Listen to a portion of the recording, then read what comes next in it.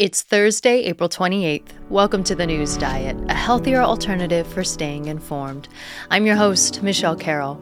Today, I'm going to talk about New York's redistricting, the prisoner swap between the U.S. and Russia, the Republican House leaders' leaked audio, and also the military equipment left behind in Afghanistan. Let's be informed so we can get on with our day.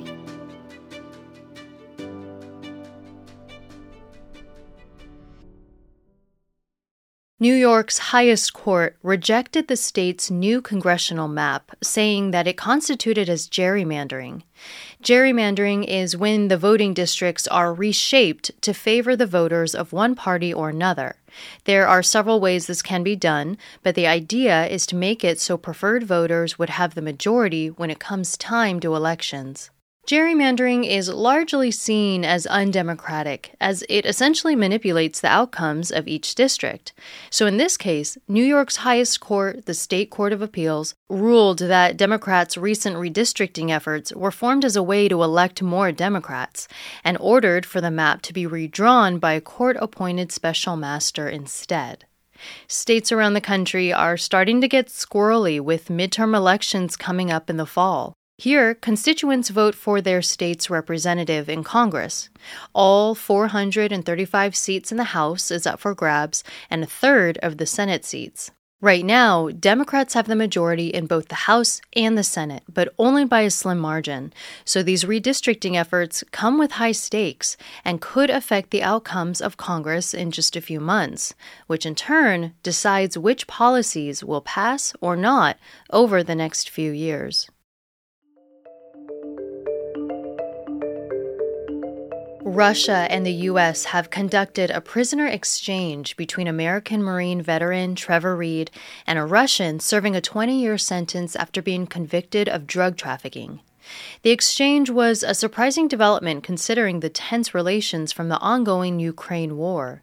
Apparently, the U.S. government generally doesn't participate in such exchanges for fear that it will motivate foreign governments to imprison Americans solely for the purpose of getting criminals detained abroad released. There are still two other high-profile cases of Americans being held in Russia. The first is WNBA star Brittany Griner, who was taken into Russian custody after cannabis-derived oil was found in her bag, and Michigan security executive Paul Whelan, who was jailed on espionage charges which U.S. officials have expressed as unjustified. Regardless of this momentary agreement, Russia is continuing its assault on Ukraine, much to the disapproval of the U.S. This week, there's been a couple stories about House Minority Leader Kevin McCarthy.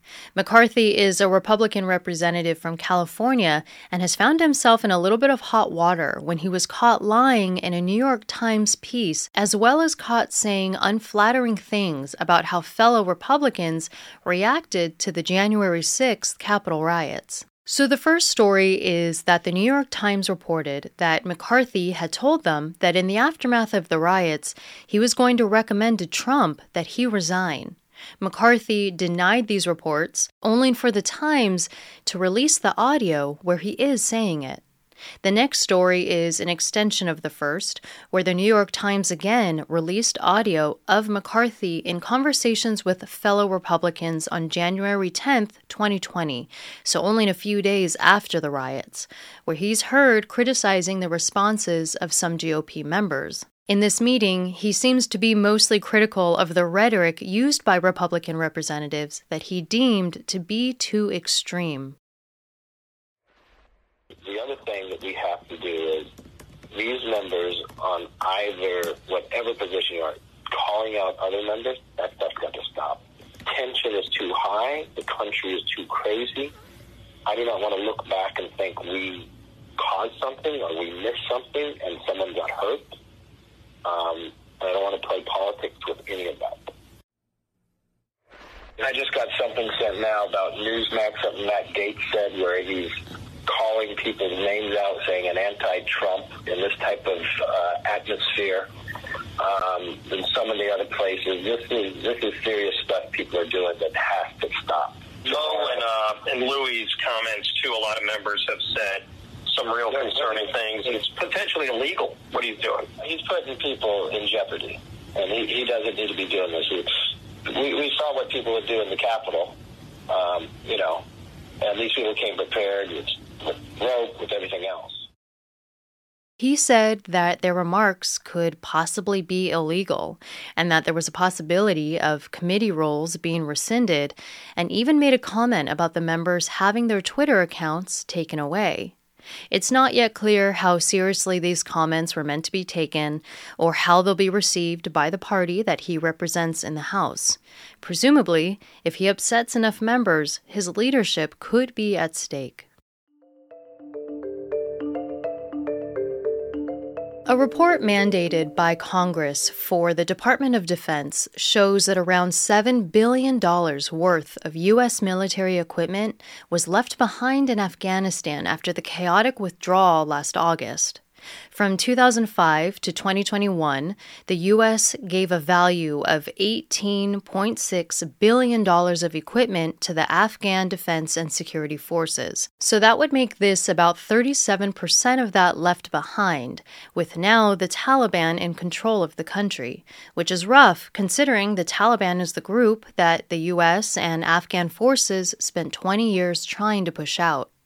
Of the equipment left behind is munitions, military vehicles, weapons, communications equipment, and more.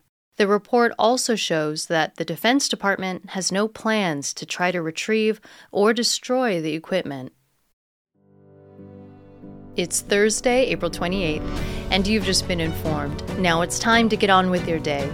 I'm Michelle Carroll. Thanks so much for listening. If you like the News Diet, be sure to subscribe to the show wherever you listen to your podcast so you can always get the latest episode.